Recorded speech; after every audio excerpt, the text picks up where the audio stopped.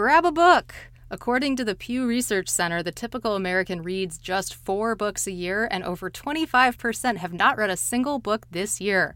I have a book recommendation for you. I'm 85% done listening to Peter Diamandis narrate his own audiobook, The Future is Faster Than You Think.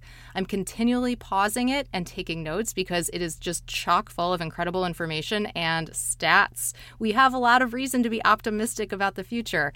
In fact, we're going to experience 20,000 years of technological change over the next 100 years. Kurzweil did the math on the law of accelerating returns.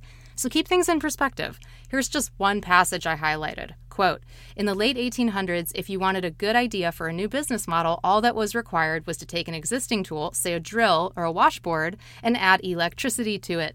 For example, it became a power drill or a washing machine. We'll see an updated version of this economy. For example, cell phones become smartphones, stereo speakers become smart speakers, cars become autonomous cars. End quote.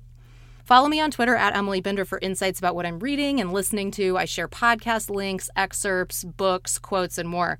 If you're enjoying this show, please rate and review it on Apple Podcasts or rate our Alexa skill, Voice Marketing with Emily Binder. All the links are at emilybinder.com/briefing.